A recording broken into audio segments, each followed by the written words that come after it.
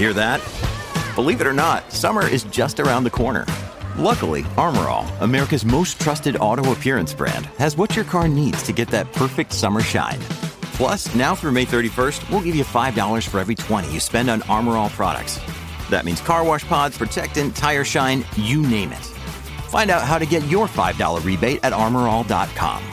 Armor All, less work, more clean. Terms apply. In the early 1930s, New York City was suffering. The stock market crash of 1929 had plunged the nation into the Great Depression, and many New Yorkers were without food, shelter, or jobs. In 1933, voters elected Mayor Fiorello LaGuardia on an agenda to revitalize the city. To help him, LaGuardia tapped the imperious urban planner Robert Moses. Flush with New Deal money, Moses worked to build parks, public beaches, roads, and bridges throughout the New York City area, fundamentally altering the city's landscape. Among the most exciting revitalization efforts was the 1939 World's Fair. City officials hoped it would increase regional tourism, municipal revenue, and public morale. But there was a problem: where to put it. Moses offered an unexpected solution: the Corona ash dump in the marshy outskirts of Queens. During its 26 years of operation, the Corona ash dump collected more than 50 million cubic yards of ash waste from Brooklyn's coal furnaces. F. Scott Fitzgerald described the dump in his classic 1925 novel, The Great Gatsby. He called it the Valley of Ashes. Here, the novel's narrator, Nick Carraway, describes the area in director Baz Luhrmann's 2013 film adaptation. The Valley of Ashes was a grotesque place. New York's dumping ground halfway between West Egg and the city, where the burnt-out coal that powered the booming golden city was discarded by men who moved dimly and already crumbling through the powdery air. The story goes that when Moses read Fitzgerald's novel, he found both an opportunity and a challenge. Fitzgerald's description of this capitalist wasteland wasn't just like a dark prediction of what would be the necessary ends of jazz age materialist consumer culture. It was a literal smoldering pit of ash. That's Evan Price, a PhD candidate in American Studies at Harvard University. And Robert Moses actually read this passage. He read this description of the Valley of Ashes, and he took it as a personal challenge, as a city builder, as the Baron von Haussmann of New York City, as the great surgeon architect who would repair or prescribe or heal a sick city. He read this description and he thought to himself, this will be part of my legacy project. This will be part of the thing I change that will survive me. Over 6 years, an enormous temporary city was constructed on top of the ash, characterized by cutting-edge infrastructure, grandiose architecture, and experimental public art. The fair opened in April of 1939, and although it was largely an effort to boost the economy, organizers also hoped it would inspire visions of a rosier future. For here, beside the city of today, visible from its tall towers, man has built a prophecy, projected a dream, created the world of tomorrow. The New York World's Fair. Here, literally, is the greatest show on earth. And through these gates come visitors from all over the world, dramatizing their attractions, their products, their history, and their progress, the advances in technology, the things that will affect the way we dress, eat, work, play, travel, and live. The 1939 fair, like all World's Fairs, was about articulating the future. But it wasn't a vision of the future that included everyone. Those who were denied space had to create it for themselves. I'm Zachary Davis, and this is Ministry of Ideas, a podcast about the ideas that shape our world. In this episode, we'll explore the history and legacy of World's Fairs, and how they both promoted and subverted views of race, gender, and social progress. The first World's Fair was held in London in 1851. Officially dubbed the Great Exhibition of the Works of Industry of All Nations, it was dedicated to human achievement, technological innovation, and above all, the glory of the British Empire.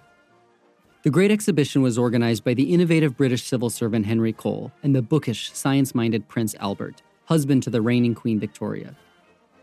Neighboring European monarchies were struggling to suppress democratic uprisings and working-class revolutions, and the United Kingdom's Great Exhibition was a clear ploy for popular affection. What wasn't clear, however, was just how popular the fair would become. So that fair, I think, caught everyone by surprise in the sense that it was just so overwhelmingly successful. This is Robert Rydell, professor of history, director of the Humanities Institute at Montana State University, and author of the book All the World's a Fair. It attracted somewhere between 5 and 6 million people. None of its organizers expected an attendance of that magnitude, and with its success came what in effect was an international exhibition movement that swept Europe, swept the European colonies, and arrived in the United States. By the time we are in the 1860s, 1870s, these events called international expositions, universal exhibitions in Europe, and World's Fairs in the United States are really taking the world by storm. Paris, Amsterdam, and Barcelona were among early host cities. These international expositions became a regular feature of an increasingly interconnected world, and the fairs in turn helped boost the forces of globalization. Cutting-edge technologies like the telephone, plastic, X-rays, the refrigerator, and what I might argue is the most important innovation in world history, the ice cream cone, first introduced in 1904 at the Louisiana Purchase Exposition in St. Louis, all made their debut at World's Fairs. These fairs also profoundly shaped the field of architecture. Because the fairs were temporary, architects could experiment with more radical structures. For the 1851 fair in London, organizers built an exquisite glass and iron structure called the Crystal Palace that revolutionized how public buildings were designed and constructed. And perhaps the most recognizable building in the world was built for the 1889 exposition in Paris, the Eiffel Tower. The World's Fair's drive toward innovation, whether technological or architectural, was animated by one powerful idea: progress. But as Robert Rydell explains, this ambition was tied to Western-centric, imperialist visions of world order. I think for the organizers of the fairs, progress meant convincing people in the reality of sustained economic growth, leading to economic betterment for most people, and progress by the time we're in this mid to late 19th century world also becomes exclusionary. So there's a paradox there because progress also has a strong racist component. The 1904 Louisiana Purchase exhibition in St. Louis featured a so-called living exhibit. These exhibits, also known as human zoos, were a main draw at many World's Fairs, museums, and carnivals across Europe and America. They typically featured people captured from colonized countries who were placed in purported replicas of their villages, given mock traditional costumes, and made to perform for visitors. Sometimes these individuals were displayed in cages, kept partially or fully naked, and identified as existing somewhere on the evolutionary continuum between the great apes and Europeans. The aim was to underscore the distance between civilization and so-called savagery. A 2004 segment on NPR's Morning Edition described the St. Louis exhibit and spoke to descendants of some of the Filipinos displayed there. The largest part of the fair was the Philippine Village, a 47-acre site that for 7 months in 1904 became home to more than 1,000 Filipinos from at least 10 different ethnic groups. The United States had recently acquired the colony of the Philippines in the Spanish-American War, and the exhibition aimed to convince domestic American spectators that this colonization was for the United States and the colonized people's benefit. They brought them to the fair to show to the world that here are people who need our help. They need us to develop them. Look at how they dress themselves. Look at how they dance. Just look at how they live. The people on display were forced to practice distorted or exaggerated versions of their customs to heighten the sense of otherness. For example, one Filipino tribe ate dog meat only occasionally for ceremonial purposes. But during the fair, they were fed canines every day. What's worse, the individuals displayed in these exhibits were considered expendable resources. Several Filipinos died on the fairgrounds, which is not uncommon at any of these fairs that feature exhibits of people from the colonial possessions. It's quite commonplace. The government had actually expected about 40 Filipinos to die as a result of their experience at the fair. One of the world's most famous physical anthropologists, a man named Alan Sherdlishka, who was at the Smithsonian Institution, was dispatched. He essentially removed their skull caps, removed their brains, and offered them to American museums. I believe they eventually wound up at the Smithsonian. So the fairs themselves have this laboratory effect. They really become hunting grounds, quite literally, for anthropologists to gather specimens. Near the exhibit of Filipino migrants, a teenage African pygmy named Oda Benga drew crowds of his own. Benga, who had been purchased from slave traders for display at the fair, was kept in a cage and advertised as a cannibal. You can hear more about fears of cannibals in episode 13 of our show, Consumed. Western superiority was communicated in other, more subtle ways as well. For example, while Western countries' pavilions tended to showcase cutting-edge architecture and technology, non-Western pavilions were often based on older, more traditional forms, in effect freezing them in time and denying them a role in shaping the future. Women were also excluded or exploited. Early fairs banned women's exhibits entirely.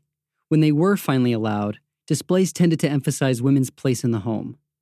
At the Buffalo, New York Pan American Exhibition in 1901, women were encouraged to attend classes such as the washing of flannels, scouring woodwork, cleaning knives and silver household utensils, and bed making. Women also found themselves sexualized, but in different ways, depending on their race. At the 1893 Chicago World's Fair, white women walking alone were considered to have, quote, loose morals, while many foreign women of color were fetishized, including the wildly popular Egyptian belly dancer Farida Mazar. Yet within this racist and sexist context, some found ways to resist.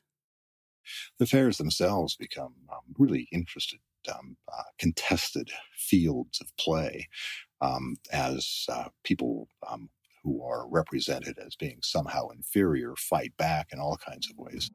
At the 1904 St. Louis Fair, Native Americans were put on display in traditional clothing.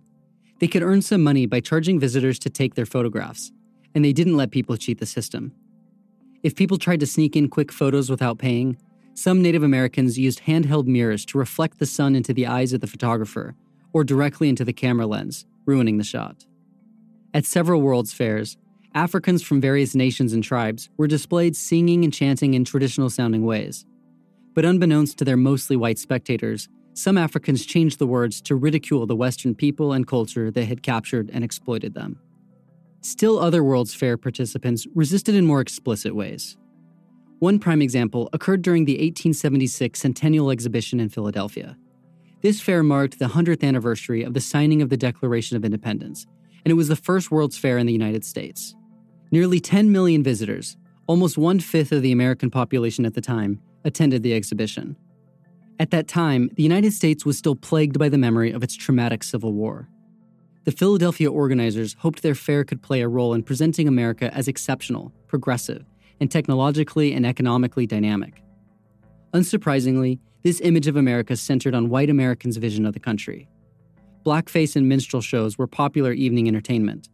One Southern-themed fairground restaurant employed a, quote, old plantation darky band of African-American musicians who were also made to act out humiliating plantation scenes.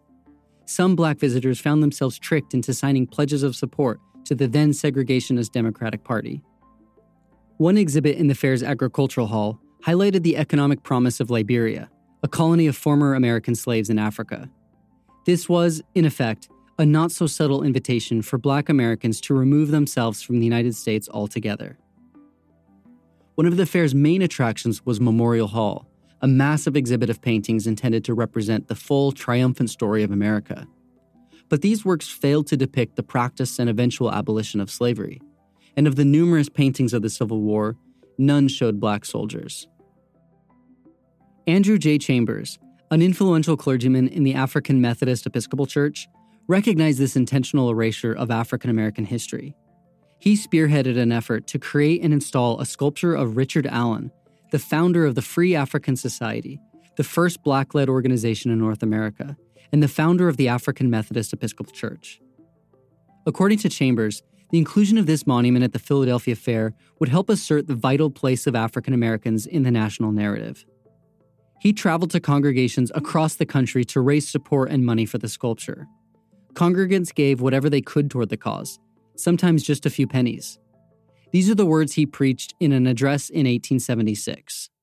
Shall the Negro stand a disinterested spectator? No, we cannot, as a race, afford to be absent from the American Centennial, where the wisest in scientific and religious knowledge, the best in philanthropy, the great in power, the celebrated in art, and the famous of this age shall be gathered. God grant that we may join in this august assemblage of nations, not as slaves, vassals, or servants, but as men. His efforts proved successful. A bust of Richard Allen was created from imported Italian marble. Fair officials resisted its display, but the work was ultimately installed on the grounds. Women were also eager to assert their place in society at the 1876 Philadelphia Fair. A group of women banded together to form a general fundraising committee, with Elizabeth Duane Gillespie, a descendant of Benjamin Franklin, as president. Within their first few months, they raised more than $40,000. But when they learned the fair's organizers refused to allot space to display women's achievements, they set their sights on a new goal. The committee raised enough additional money to build their own exhibition hall, which they called the Women's Pavilion. It was the first display of its kind in World's Fair history, and it highlighted the contributions of women both inside and more radically outside of the home. One of the most popular attractions was a woman who operated a steam engine that powered several other exhibits, among them a printing press for the committee's newsletter, The New Century for Women. But even women's buildings were exclusive. They were initially reserved only for the achievements of white women. So during the 1893 Columbian Exhibition in Chicago, Letty A. Trent, a local African-American women's leader, worked to ensure that Black women were also represented. Trent's efforts ultimately led to an African-American room in the women's building. Along with handicrafts and textiles, their exhibit also included portraits and biographies of Black abolitionists. Another bold advancement in women's empowerment came at the 1939 World's Fair in New York City. At the time, public sex education was basically non-existent. But gynecologist Dr. Robert L. Dickinson envisioned a world in which the reproductive system was widely understood. His exhibit in the Fair's Hall of Man showed a full-scale sculptural model of the human reproductive system. It discusses sex and reproduction, a topic that was usually reserved for the physician's office or the home. This is Abby Higgins, a 2017 graduate of Harvard University. Her senior thesis work focused on Dickinson's landmark sculptural exhibit. So it was this taboo topic that only women talked about, and it was in the public, and that was okay, and people wanted it. So it demonstrated that not only was there a need for sex education, but there was a strong desire for it, something straightforward that wasn't confusing, and that answered, supposedly, all of their questions. Dickinson's exhibit saw more than 700,000 visitors in 1939 alone, drawing complaints from other fair exhibitors that the depiction of human conception, development, and birth was distracting visitors from exploring the rest of the fair. Following the fair, reproductions of the full sculpture set were sent around the country for installation in municipal science museums. The exhibit was a milestone for public understanding of human reproduction and paved the path for greater acceptance of contraception. One of the most fascinating events in all of World's Fair history was the Parliament of World Religions, which gathered representatives of all the major world faiths together for the first time in history.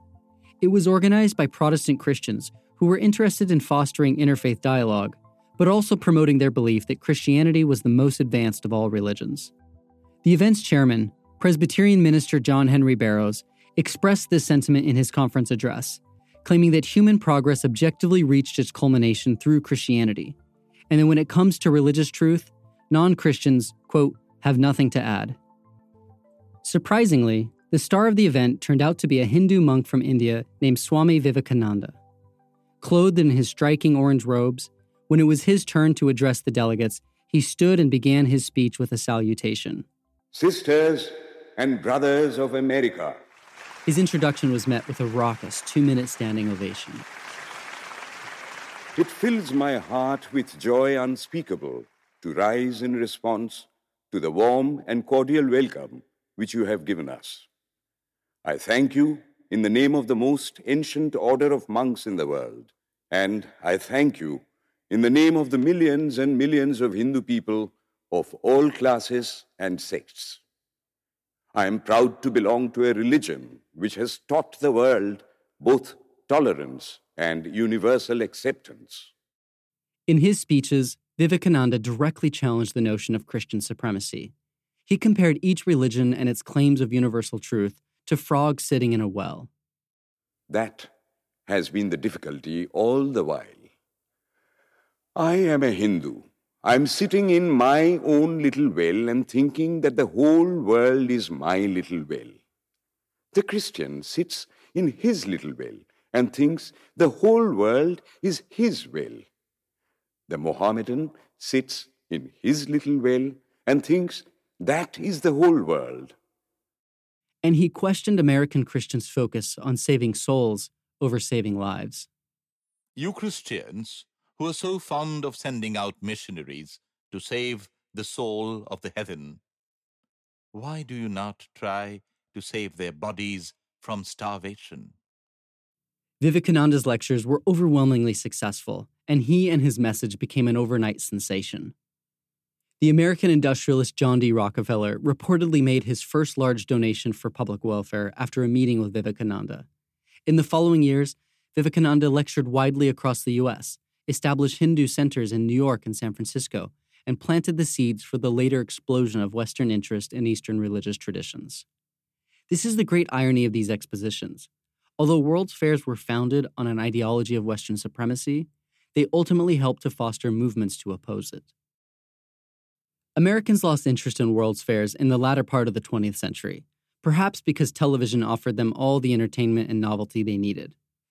But the fairs live on without us. Astana, Kazakhstan, hosted the most recent one in 2017, and Beijing will host the next one in 2019. The focus has shifted as well. Robert Rydell explains.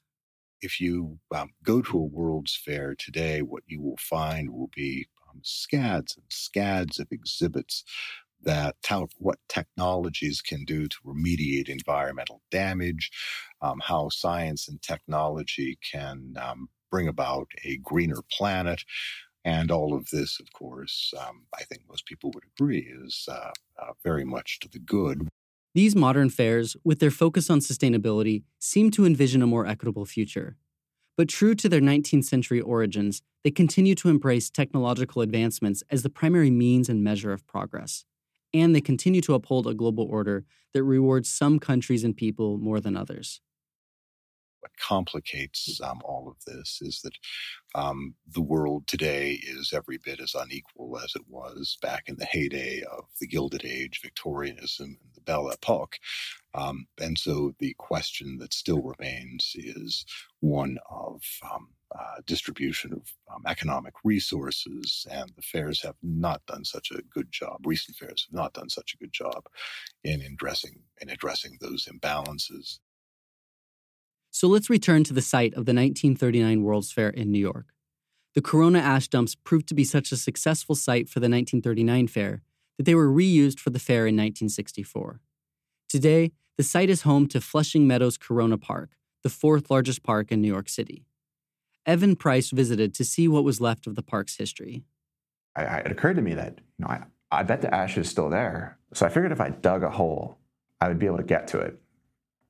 But I didn't really have a shovel. But I did have like a keychain and a beer bottle opener. So I sat in the middle, like under a tree, and was digging for it took me like 45 minutes of digging. It started to rain on me, but I was like, no, I've committed to my hole.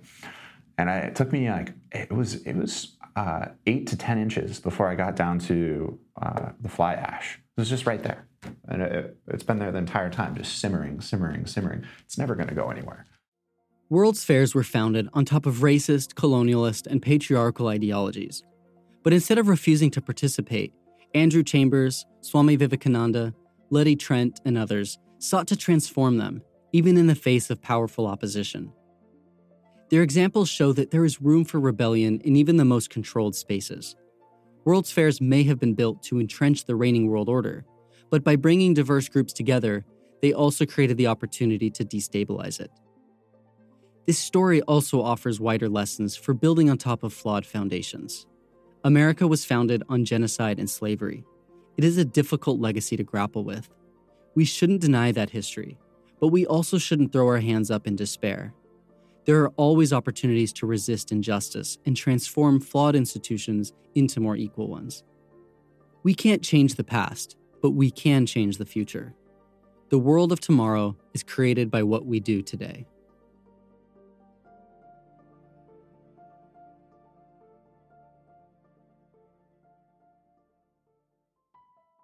This episode was produced by Monica Lindsay Perez and Nick Anderson. Ministry of Ideas is an initiative of the Religious Literacy Project at Harvard Divinity School. It is produced by Nick Anderson, Galen Beebe, Zachary Davis, Pallavi Kathamasu, and Maria McNair. Sound design and music is by Steve LaRosa. Special thanks to Alex Kingsbury and Dante Ramos from the Boston Globe Ideas section for their ongoing support. If you enjoy this podcast, you can support us by sharing the show with your friends, reviewing us on Apple Podcasts, or becoming a patron on Patreon. For more information, visit our website at ministryofideas.org. You can connect with us on Twitter, Facebook, and Instagram, where we're at Ministry of Ideas. You can also email us at zachary@ministryofideas.org. We would love to hear from you. Ministry of Ideas is a proud member of Hub and Spoke, a Boston-centric collective of smart, idea-driven podcasts. You can check out all of our shows at hubspokeaudio.org. I want to tell you about a great episode of the Hub and Spoke show, The Lonely Palette. Tamar Avishai reveals the daring and provocative themes in Yoko Ono's 1960s performance, Cut Piece. Tamar beautifully untangles the complex nature of consent, something we're still grappling with 50 years later. If you think Yoko Ono's primary legacy is breaking up the Beatles, this episode will make you reconsider. Check it out at thelonelypalette.com. Hub and Spoke Audio Collective.